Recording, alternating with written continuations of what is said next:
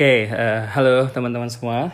Kembali lagi di diskusi komunitas. Ini yang ke-6 kalau nggak salah. Kembali dengan saya Henof Iqbal Asidik, biasa dipanggil Henof. Kenapa kok kenalan lagi? Waduh, ini karena ada beberapa anggota baru. Jadi minggu lalu ada anggota baru, minggu ini ada anggota baru. Yang sepertinya harus kenalan lagi biar tahu, biar kenal, biar bisa lebih mantep gitu kita berkomunitasnya. Yang kedua, saya merasa perlu menjelaskan sekali lagi tentang kenapa sih Findex Academy ini ada, buat apa tujuannya, terus kita ini siapa dan seterusnya. Karena topik bahasan hari ini itu tentang pertanyaan penting ya. Bener gak sih AOV akan dead game? Gitu. Bener gak sih AOV akan dead game? Dan kita nanti akan bahas ada beberapa variabel yang bisa menyebabkan sebuah game itu menjadi dead game. Nah, salah satunya itu nanti ada tentang komunitas penggunanya. Walaupun itu bukan hal yang signifikan, tapi itu menjadi salah satu variabel, dan disitulah Findex Academy mengambil peran gitu. Findex Academy mengambil peran. Saya mau menggambarkan begini teman-teman. Buat yang baru ya, dan yang lama buat reminder aja gitu, buat pengingat lagi kenapa kita ada. Kita ada untuk menginspirasi komunitas, bukan komunitas kita aja ya, maksudnya komunitas pengguna AOV jadi Indonesia, sehingga nanti karakter player Indonesia itu bisa menjadi seperti yang kita impi-impikan. Dan nanti akhirnya setiap orang luar negeri yang berinteraksi dengan pemain kita, maka nanti akan terbentuk mindset bahwa kalau player Indonesia itu seperti ini bro, gitu. Seperti ininya itu apa, itu yang akan kita bahas. Gitu. Jadi Findex Academy itu memimpikan sebuah ekosistem AOV, nanti kedepannya ke game-game lain juga. Intinya ekosistem game Indonesia gitu ya, yang memiliki karakter yang kuat. Karakter yang kuat itu artinya ya nggak toksik gitu ya, dan bisa menginspirasi anak-anak muda. Serunya game itu pesertanya itu terdiri dari berbagai usia gitu. Dan yang menjadi bahaya adalah jika kita nggak tahu nih kalau ternyata teman bermain kita ini adalah anak di bawah umur.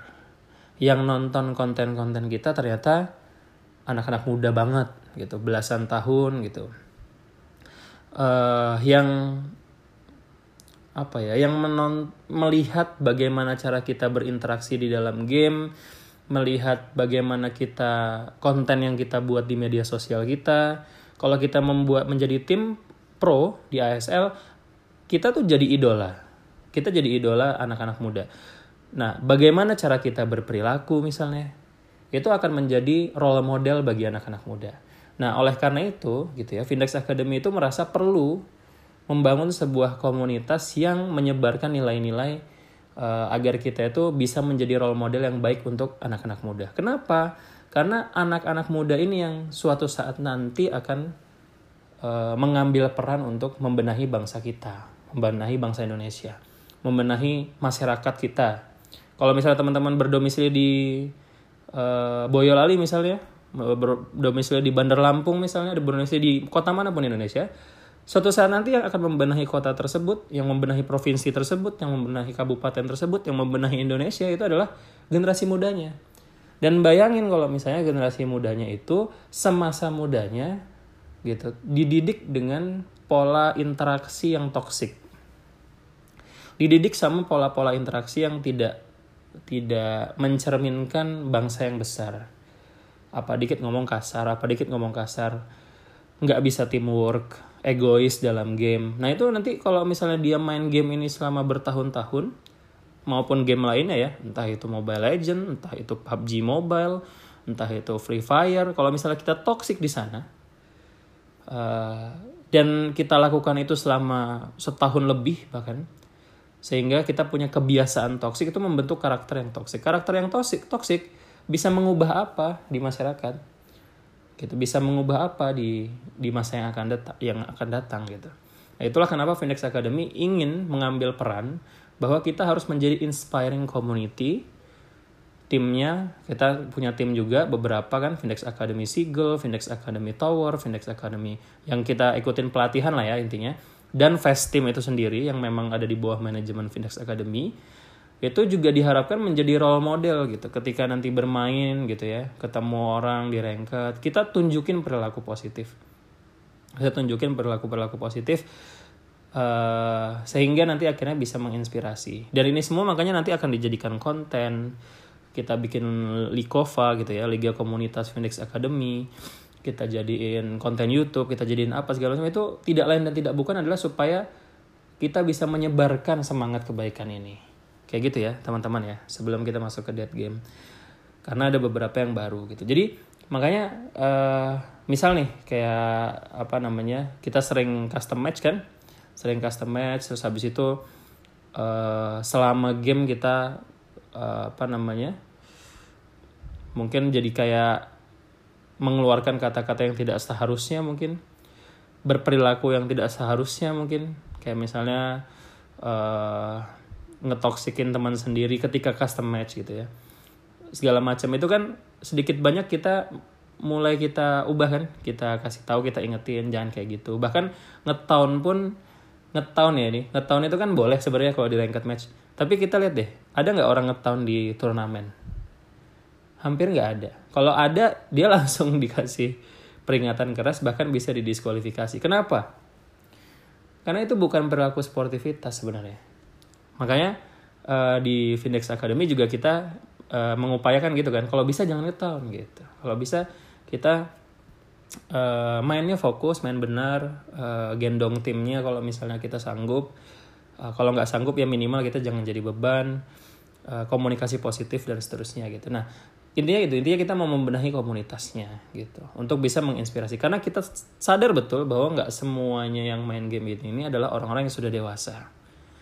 Bisa jadi dia masih cari jati diri, bisa jadi dia masih mencari bentuk bagaimana dia berperilaku gitu, dan bisa jadi juga teman-teman kita ini, saudara-saudara kita yang bermain di komunitas di AOV ataupun game lainnya itu ngelihat konten-konten kreator yang menyebarkan perilaku negatif misalnya.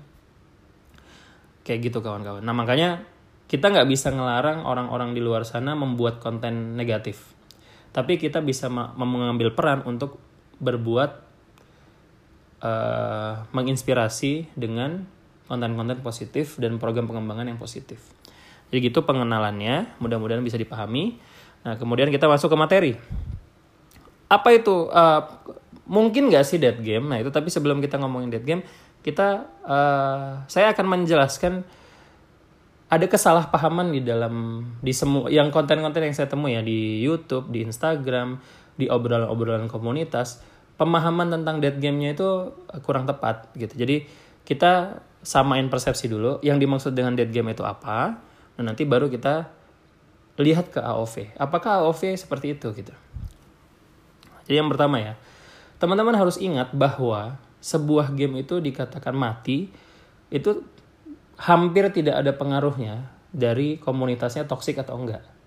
Makanya tadi tak jelasin dulu di awal, bahwa yang mau kita lakukan itu untuk demi kepentingan bangsa Indonesia ke depan. Karakter anak muda yang kita perbaiki. Bukan supaya jangan toksik, nanti gamenya nggak laku. Pernah dengar nggak ada sebuah game yang komunitasnya itu kompak banget dalam ketoksikan? Jadi satu komunitas toksik dan mereka sepakat itu baik-baik saja gitu. Tahu kan maksudnya? Jadi akhirnya tetap aja berkumpul banyak gitu. Tetap berkumpul banyak dan tetap jalan-jalan aja gamenya gitu. Ataupun yang lain deh, yang nggak toksik-toksik amat tapi komunitasnya kecil tapi loyal. Contoh misalnya Pokemon Go. Pokemon Go itu penggunanya mungkin udah nggak sebanyak dulu. Dulu pas baru keluar itu hype banget, semua orang kayak pengen main Pokemon Go, semua orang pengen jalan kemana-mana cari Pokemon. Tapi lihat sekarang nggak semua orang pengen main Pokemon Go. Nah tapi dari jumlah yang sedikit itu loyal sama gamenya. Dia rutin transaksi, dia rutin beli. Kalau kita beli voucher di AOV, kalau mereka beli lure, beli macam-macam lah. Ada mikrotransaksi di dalam game tersebut dan loyal gitu dan setia gitu usernya itu kompak gitu.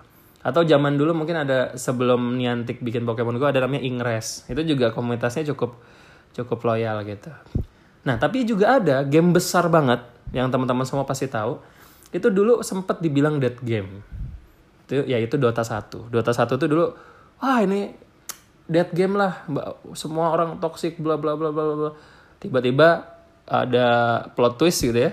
Habis dibilang dead game tiba-tiba ngerilis Dota 2. Kemudian Dota 2 menjadi sesukses sekarang. Nah, poinnya adalah bukan tentang komunitasnya tuh toxic nggak toxic gitu. Tapi komunitasnya itu loyal dalam satu value tertentu nggak gitu. Kalau loyal dalam ketoksikan juga nggak apa-apa gitu. Tapi banyak gitu. Akhirnya dia tetap jalan gamenya. Nah, jadi variabel terpentingnya adalah untuk game itu bisa jalan bukan tentang komunitasnya toxic. Tapi tentang apa tuh Nov? Ya nanti kita bahas tentang apanya. Yang kedua, pemahaman yang salah dulu ya. Kita clearin dulu pemahaman salah. Ada content creator yang bilang, si Mika misalnya, AoV itu jauh dari dead game. Buktinya dia masuk bursa judi. Nah, ini juga ini nggak salah gitu ya. Ya memang iya, AoV udah mulai masuk bursa judi. Tapi itu nggak bisa jadi indikator sebuah game itu bakal jadi dead game atau enggak. Nggak ada hubungannya. Jadi ini juga harus dipahami gitu ya. Zaman dulu ya, ini untuk pengetahuan teman-teman aja. Di Olimpiade itu ada cabang-cabang lomba. Coba ganti googling ya. Cabang-cabang lomba yang dihapus dari Olimpiade. Cabang-cabang lomba yang dihapus dari Olimpiade. Nanti itu ada salah satu lombanya itu ada lomba nahan napas di dalam air gitu. Jadi nanti dia nyemplung ke kolam terus tahan napas lama-lamaan. Itu ada tuh dulu tuh. Sekarang udah dihapus. Nah, dihapusnya sebuah game atau competitive scene gitu ya, itu nggak ada hubungannya sama dia masuk judi atau enggak. Nggak ada hubungannya. Nanti kita bahas juga tuh, apa sih yang menjadi poin penting gitu dari ini. Terus ada lagi pendapat yang harus kita luruskan. Bang, itu AoV sekarang di Google Play ya, di Google Play Store urutannya terjerembab jauh sekali gitu. Jauh sekali. Jauh banget di bawah gitu. Nomor 1 masih tetap Mobile Legends Bang Bang gitu ya. Ini dead game nih Bang. Kiamat ini Bang gitu. Nah, ini juga harus kita luruskan kawan-kawan. Sukses tidaknya sebuah game itu tidak terpengaruh dari peringkat berapa dia di Google Play Store. Nggak percaya lihat Pokemon Go urutan berapa Pokemon Go. Gitu. Apakah dia teratas kan enggak juga. Tapi tetap aja dia urutan 3 sebagai di tahun 2017 ya. Dia game dengan pemasukan terbesar ketiga kalau nggak salah. Nomor 1-nya apa? Sudah tentu AoV ya kan. Itu AoV udah ngebalap Pokemon Go. Pokemon Go itu urutan 3 gitu kalau nggak salah. Nah, nggak ada hubungannya. Itu algoritma gini, contoh gini deh. Sebuah produk yang nggak laku di Tokopedia bukan berarti dia nggak laku di OLX, bukan nggak berarti dia nggak laku di Bukalapak. Sebuah akun dia rame di Twitter bukan berarti dia akan ramai di Instagram. Nur Hadi Aldo gitu ya rame itu di Instagram bukan berarti dia akan rame juga kalau dibikin di Facebook atau di Twitter. Belum tentu.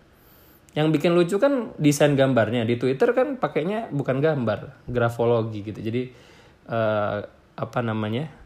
pakai microblogging gitu, tulisan. Nah, jadi poinnya adalah kalau misalnya di algoritma Google Play Store dia turun, bukan berarti di App Store-nya iOS misalnya itu dia jelek. Bukan berarti di Google Play Store yang ada di negara lain dia kalah. Nggak kayak gitu. Pola permainannya nggak gitu. Poinnya adalah apakah Nur Hadi Aldo kalau dia bikin konten yang sama untuk Malaysia dia akan sama suksesnya dengan di Indonesia walaupun sama-sama di Instagram. Jadi kalau misalnya di Google Play Store Indonesia dia turun, bukan berarti di Google Play Store luar dia juga turun. Itu poin permasalahannya. Bahkan ada game yang tidak meletakkan gamenya itu di Play Store dan dia adalah game yang terbesar tahun lalu, yaitu Fortnite. Apakah Fortnite ada di Play Store? Dead game dong dia berarti? Enggak. Untuk download Fortnite bagi Android itu harus langsung ke websitenya si Epic ya, Epic Games ya, nama developernya itu. Kalau di iOS baru ada di App Store. Jadi nggak ada hubungannya teman-teman. Itu harus diluruskan. Nah, dan ingatkan saya juga untuk membahas kenapa AoV di Indonesia kalah jauh ramainya sama Mobile Legends Bang Bang. Itu juga nanti akan saya bahas, dan kenapa itu nggak ada hubungannya sama dead game atau nggak dead game. Gitu. Itu ya beberapa hal yang harus kita klarifikasi. Nah, berikutnya adalah apa sih variabel-variabel yang mempengaruhi sebuah game itu jadi dead gitu ya. Ada banyak variabelnya gitu. Misalnya ditinggalin pengguna. Jadi penggunanya mulai sepi gitu. Mulai sepi dan tidak loyal. Tidak loyal itu artinya nggak mau bertransaksi. Sehingga akhirnya gamenya nggak bisa membuat keuntungan, penghasilannya nggak bisa. Akhirnya dia nggak bisa menggaji karyawannya, sehingga akhirnya karyawannya tidak bisa bekerja di situ lagi. Akhirnya tidak ada update lagi, dan lama-kelamaan bangkrut, selesai, hilang gitu. Nah, artinya apa? Yang paling penting itu adalah loyalitas pelanggan gitu. Dan dari loyalitas pelanggan itu dibutuhkan user yang sekian user yang premium. Misalnya kayak ada 100 orang user, ya 3%-nya harusnya bikin transaksi misalnya gitu. Berarti 3 orang harusnya bikin transaksi. Jadi transaksi yang 3 orang itu diharapkan bisa menutup biaya untuk 100 user yang bermain lainnya misalnya gitu ya. Jadi ada hitung-hitungannya berapa persen orang yang bertransaksi dan berapa persen orang yang memang menikmati secara layanan secara gratis-gratis saja. Nah, yang kedua adalah sistem layanannya. Jadi sistem bayar-bayarnya. Kalau bayar-bayarnya itu merusak sistem kenikmatan atau experience dalam melakukan gamenya, maka kemungkinan besar itu akan merusak aturan main di game, yang mengakibatkan lagi-lagi ya orang-orang meninggalkannya dan tidak mau bertransaksi. Itu poinnya lagi-lagi adalah bagaimana sebuah aturan main dalam game itu mempengaruhi pasarnya loyal atau enggak. Yang kedua adalah tentang ya pasarnya itu tetap ada yang mau bayar atau enggak, intinya gitulah. Jadi jangan sampai bangkrut. Kalau dia bangkrut ya dead game, udah pasti gitu. Udah pasti. Kalau dia player-playernya toxic tapi tetap mau bertransaksi, ya dia tetap akan ada. Gitu. Walaupun ceruk yang diambil mungkin nggak nyampe yang besar banget gitu. Pokemon Go lah itu contoh real. Dia tersisa ceruk yang sedikit tapi loyal banget dan beli terus di monetasinya. Kayak gitu teman-teman. Jadi nggak serta-merta gara-gara toxic itu muncul. Nah, sekarang kita bahas di AoV. AoV itu ya pinter banget dia pinter banget. Dia membuat game sebalance mungkin. Ingat ya, dia membuat game sebalance mungkin, yang seperti yang kita bahas di disco sebelumnya. Akibatnya, orang itu nggak bisa protes sama aturan main gamenya. Ya, artinya apa? Secara substantif dia nggak bisa diprotes. Dia bukan game yang pay to win.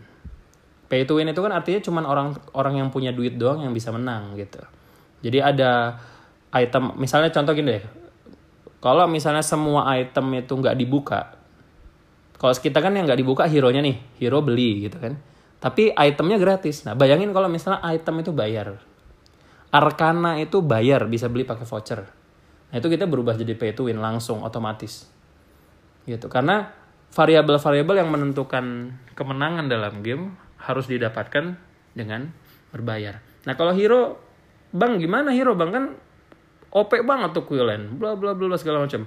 Kalau kita nggak sanggup beli Quillen, kalau kita nggak sanggup beli Anet, kalah dong. Oh enggak, saking balance-nya game di AoV, dengan 18 hero awal yang kita dapat pun kita bisa juara dunia.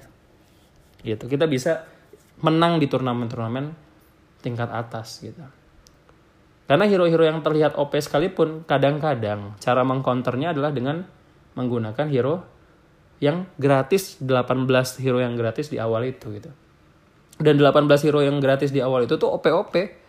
Gitu, nggak kayak game lain kita cuma dikasih hero-hero awal yang cupu gitu ya. Kalau misalnya mau bagus, beli hero-nya yang terbaru. Kalau ada hero baru keluar langsung OP banget gitu. Nggak kayak gitu gitu. Di kita nggak kayak gitu. Nah, karena layanan utamanya nggak bisa diprotes, akhirnya kompetitifnya hidup. Karena kompetitifnya hidup, industrinya berjalan. Gitu. Lihat deh data-data di mana aja ya, di internet ada, di Google bisa, Instagram udah banyak yang ngepost kayak gitu. Nah, itu tinggal lihat sendiri bahwa tahun lalu itu 2018 itu bener-bener tahunnya AOV. Piala dunianya paling banyak penontonnya.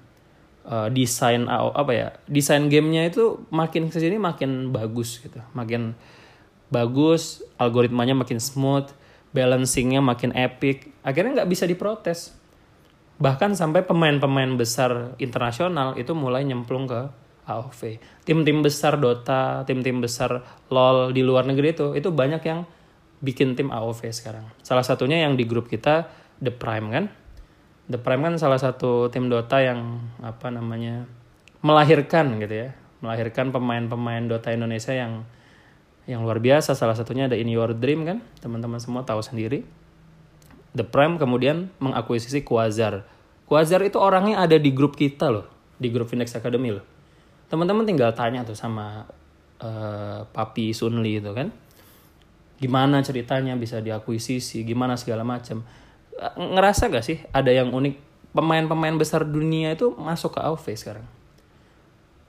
Pertanyaannya simpel. Buat apa mereka masuk ke AOV kalau AOV itu mau dead game? Yang namanya pebisnis itu, dia akan follow the money. Di mana di situ ada uang, ya di situ dia akan menambang gitu. Di situ dia akan bereksplorasi. Bahkan ISL, teman-teman tahu nggak sih siapa itu ISL? Yang bikin kompetisi kemarin terakhir ini. Udah ada ASL, ini ISL ikut bermain di Indonesia.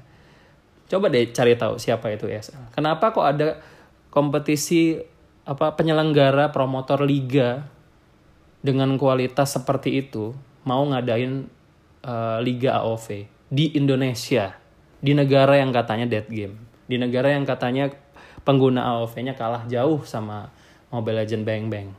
Kenapa sih mereka mau bermain itu? Jadi ngomongnya itu judi aja masuk, enggak, jangan. Tapi ngomongnya pemain profesional besarnya masuk. Gitu. Tim-tim besar di dunia MOBA masuk ke AOV. Kenapa? Gitu. Nah, itu yang harus kita lihat dan analisis gitu. Karena satu hal tadi, dia masuk dalam kategori e-sport secara baik karena aturan mainnya itu bagus banget untuk di kompetitif, balance, adil, oke banget gitu. Yang kedua, Tencent sendiri sanggup membuat monetasi yang sangat luar biasa untuk King of Glory yang sekarang diterapkan di AOV. Dulu tuh banyak banget dapat skin hero gratis, skin gratis. Karena tahap awal pengembangan supaya banyak user yang masuk. Ketika usernya sudah masuk banyak, nah itu saatnya dia membuat bisnisnya berjalan. Supaya apa sih teman-teman? Buat apa sih AOV itu bikin event-event gacha? Buat bikin event-event yang sistemnya kayak menguras voucher pengguna banget gitu. Ya buat supaya dia bisa bikin update terus supaya perusahaannya running, supaya perusahaannya berjalan. Kita harus harus proporsional dalam memandang sebuah perusahaan itu berjalan. Teman-teman mau dapat handphone kualitas bagus, beli iPhone, harganya mahal nggak? Mahal. Android bagus, Samsung mahal nggak? Mahal. Dapatnya bagus nggak? Bagus. Nah kalau misalnya kita pengen AOV itu running terus, kita harus mengapresiasi bagaimana cara dia making money. Kita harus lihat bagaimana cara dia culas atau enggak. Culas itu dia bukan curang sih. Curang itu boleh, ini culas gitu ya. Culas itu kalau misalnya layanan utamanya, layanan yang membuat kita bisa menang di dalam game dan perform atau enggak perform di dalam game ditentukan sama uang. Lah kita enggak, emang kalau teman-teman enggak ngegacha jadi kalah mainnya apa? Itu ada tuh konten-konten creator di YouTube yang mengatakan bahwa event gacha ini yang bikin dia dead game. Nggak ada hubungannya kali. Nggak usah pakai skin mahal deh. Nggak usah pakai apa segala macam, nggak usah. Buktiin aja pakai skill ente yang nggak usah pakai skin tapi pakai skill aja. Gitu. Itu apakah skin itu ngaruh? Sering nggak ketemu sama tim yang lagi ngerank gitu ya?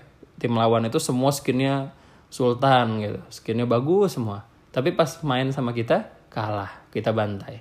Itu udah biasa gitu di AoV gitu. Nggak ada hubungannya. Memang cuman dia tuh memonetasi rasa cinta kita terhadap hero kita. Jadi misalnya, aduh sayang banget nih sama Ras. Oh tiba-tiba Ras kalau Ras Muay Thai gitu. Terus aduh harus wajib banget deh punya Ras Muay Thai gitu kan. Ada orang yang nyampe ngeluarin berjuta-juta untuk ngegacha itu. Tapi kalau nggak ngegacha Muay Thai nih, apakah rasnya tuh jadi jelek? Enggak kan? Nah, aturan main yang balance itu membuat industri ini menjadi hidup. Adil tidak culas. Wajar gitu. Kayak gitu. Kalau misalnya dibilang, wah iPhone tuh mahal banget lah, udah pasti itu dead company, wah gitu. Enggak gitu kan? Bukan gara-gara ada event mahal itu jadi dead company kan? Enggak kayak gitu. Sama-sama AoV gitu kawan-kawan. Jadi aturan main yang bagus itu membuat dia jauh dari kata dead game. Yang kedua, masalah kenapa di Indonesia itu playernya toxic segala macam. Percaya deh sama saya ya. Bahwa kalaupun di luar negeri gitu ya, itu pasti ada aja orang-orang toksik kayak gitu. Pasti ada aja orang-orang toksik kayak gitu. Jadi emang mentalitas orang toksik itu memang di mana-mana ada. Coba deh yang main MOBA yang lama dulu, yang main LoL, yang main Dota, selalu ada nggak orang-orang toksik itu dimanapun kita berada. Cuman kita nih punya kebiasaan menganggap bahwa bangsa sendiri itu lebih rendah dibanding bangsa lain. Itu masalahnya. Seakan-akan kalau orang dari luar negeri itu udah, wow, lihat tuh, lu di sini kayak gini, coba lihat orang di Singapura. Di Singapura juga lihat di Malaysia. Orang di mana-mana gini, kita masih kayak gini. Apa ya? Kita tuh punya karakter toksik itu sedari awal gitu. Kita udah pengen membuat bangsa kita itu terlihat kerdil gitu. Padahal di mana-mana ada orang toksik gitu. Di mana-mana ada orang toksik. Itu karakter manusia. Nah, tinggal kita mau fokus sama yang mana? Mau jadi orang baik apa orang toksik? Apa sih untungnya jadi orang toksik? Nggak ada. Abis toksik jadi jago gitu mainnya? Enggak kan? Ya nggak jago mah nggak jago aja gitu. Ada juga orang toksik yang jago juga ada gitu. Karena nggak ada hubungannya toksik nggak toksik itu. Itu memang karakter aja. Makanya kita ada di sini untuk ngebenahin itu kan. Ya poinnya kayak gitu. Nah tapi pertanyaan adalah kok sepi bang? Kok AoV itu sepi sekali gitu? Jawabannya simpel. Karena AoV itu telat masuk gitu aja. AoV itu telat masuk.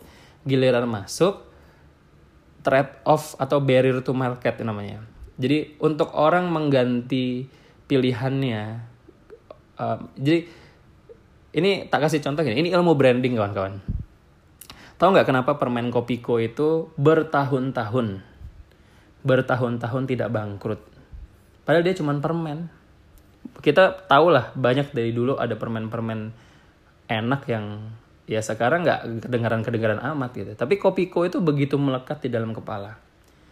Yupi contohnya, Yupi kan enak ya, tapi nggak sekuat itu kan. Terus dulu ada Sugus, permen Sugus. Kalau teman-teman ini ketahuan umurnya nih. Ada Sugus, ada Yupi, ada apa lagi tuh permainan zaman dulu. Ini yang dapat kartu Pokemon tuh. Yang permen nanti ada bisa dicocol bubuk gitu di dalamnya. Nanti dapat kartu Pokemon, dapat kartu apa lagi lah gitu-gitu. Itu kenapa permen kayak gitu hilang gitu. Hot pop deh. Bikin gaya makin ngepop ya kan. Itu hilang aja gitu. Tapi Kopiko enggak. Nah, ini saya dapat sharing ini dari konsultan brandingnya Kopiko.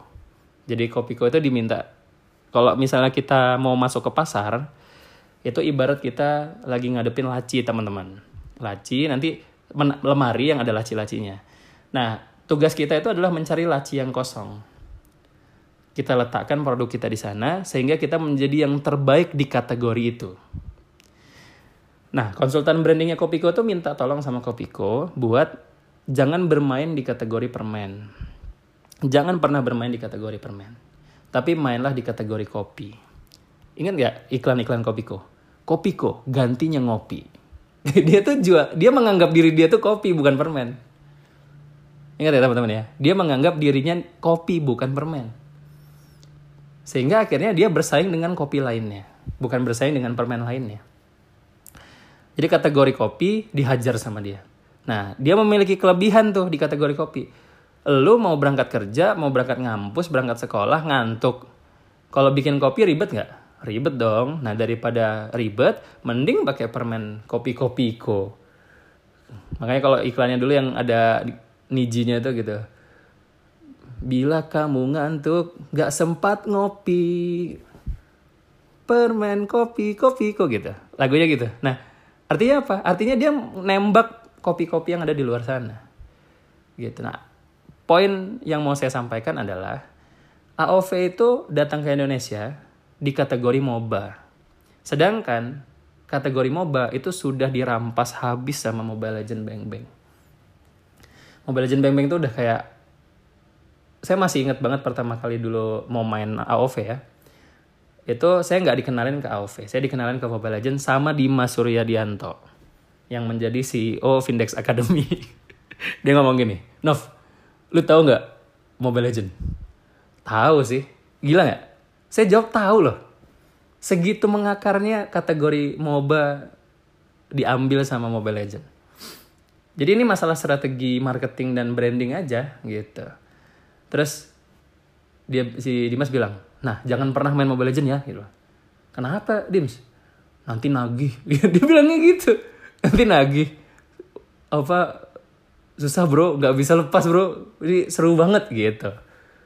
Sampai hari ini saya masih ingat Om Dimas itu mempromosikan Mobile Legends dengan sangat baik gitu ya. Baru abis itu muncul yang Batman itu. Wow, ada Batman. Jadi dia memanfaatkan positioning Batman di mata masyarakat Indonesia untuk membuat orang-orang yang sudah main MOBA pindah ke AOV. Waktu saya cobain main Mobile Legends dan main AOV, memang pertama kali saya coba main, saya langsung gak suka sama Mobile Legends. Secara UX dia buruk, user experience-nya buruk, membingungkan, terlalu banyak icon yang gak penting ada di sana, dihajar semua. Kalau AOV tuh smooth dan oke gitu tampilannya. Dan ketika main pun ternyata hero-heronya lebih balance. Tapi main Mobile Legends lebih mudah. Emang saya akui itu. Main Mobile Legends lebih mudah. Nah, poinnya adalah dia kalah strategi masuk pasarnya tuh kalah. Udah gitu untuk pindah ke AOV membutuhkan spek handphone yang lebih baik. Jadi kebanyakan udah nginstal AOV, wah jadi lemot nih HP gue, install gitu. Karena ada 2 game di dalamnya dan HP-nya nggak kuat. Ada Mobile Legends juga kan, gitu. Kalau cuman AOV doang sebenarnya ya kuat-kuat aja gitu. Nah cuman kalau mau pindah itu kan orang nggak mungkin lah disuruh ngan-install Mobile Legends-nya dulu gitu kan, nggak mungkin dong gitu. Jadi dari strategi masuk pasarnya itu udah kalah duluan. Nah beda sama PUBG, tuh orang-orang pada pindah ke PUBG. PUBG bisa bagus karena saingannya PUBG bukan Mobile Legends, nangkep nggak poinnya? Karena kategori Battle Royale, saingan dia tuh Free Fire, kayak gitu. Buya, saingannya itu. Nah, orang-orang yang pindah dari Mobile Legends ke AOV dan orang-orang yang dari AOV pindah ke PUBG itu mungkin yang dianggap sama orang-orang tuh kayak AOV ditinggalkan. Kemudian AOV sekarang banyak orang pindahan dari Mobile Legends, dari game sebelah yang bocah, ala cupu, males gue main sama mereka segala macam. Udahlah, gue main PUBG Mobile aja. Jadi dia pindah kategori, gitu, nggak di mobile lagi gitu. Nah sedangkan AOV sekarang tinggal orang-orang yang seperti itu gitu. Nah akhirnya dianggap dead game. Nggak ada hubungannya sih sebenarnya. Kalau menurut saya itu ini cuma menjelaskan kenapa AOV lebih sepi dari Mobile Legends di Indonesia. Karena telat masuk. Itu sama kayak contohnya kenapa di Indonesia itu adalah satu-satunya negara yang Coca-Cola dan Pepsi itu tidak ada pada peringkat teratas minuman. Karena di Indonesia sudah ada teh botol sosro. Jadi top of mind orang untuk minum itu, apapun makanannya, minumlah teh botol sosro. Teh botol sosro, konsultan branding ya, sama juga sama yang nyuruh Kopiko main di kategori kopi gitu. Nah, konsultan branding ini yang memang sangat kuat sekali, bosnya itu, Pak B namanya. Pak B itu luar biasa banget. Indomie itu dia yang ngurus, Kopiko dia ngurus. Termasuk tadi teh botol sosro. Kata-kata teh botolnya itu, ada kata-kata botolnya itu dia yang minta. Sebenarnya tadinya teh sosro doang. Jadi teh botol sosro. Itu metode branding yang dilakukan sama teh botol sosro membuat Coca-Cola dan Pepsi masuk Indonesia nggak bisa jadi peringkat 1. Nah, menurut saya secara pribadi, Mobile Legends itu punya strategi pasar, marketisasi yang baik gitu, yang oke, sehingga akhirnya di kategori MOBA kita kerebut. Contoh deh, kalau teman-teman nonton video-video AoV, iklannya apa? Iklannya Mobile Legends pasti. Jadi kalau ada kesel dikit sama game AoV, langsung pindah Mobile Legends. Nggak semua orang itu mencintai game ini, udah pasti gitu. Ada juga yang orang baru main, baru nyobain doang, terus akhirnya pindah ke Mobile Legends, ada gitu. Nah, itu terus habis itu coba deh lihat iklan Mobile Legends di Malaysia, iklan Mobile Legends di Indonesia itu kreatif dan sesuai dengan pasarnya. Dia pakai lagu dangdut, artisnya pun si yang sering muncul di TV lokal, siapa tuh namanya? Jedar gitu kan, yang dia pakai kostumnya Archer yang mirip Moren itu, siapa namanya, cewek itu. Nah itu strategi pasarnya pas. Nah akhirnya ya lebih rame, ya wajar aja. Sedangkan AoV nonjolin kualitas produk terus. Ini bagus nih produknya, balance hero-nya lebih kualitasnya keren, apa tuh Mobile 8 bit segala macam. Di era kayak sekarang ini orang udah nggak peduli lagi masalah. Kita nggak bisa jualan kalau misalnya jualannya itu cuma ngomongin produk, itu nggak bisa banget. Ini lebih bagus segala macam-macam, semua produk bagus sekarang kayak gitu.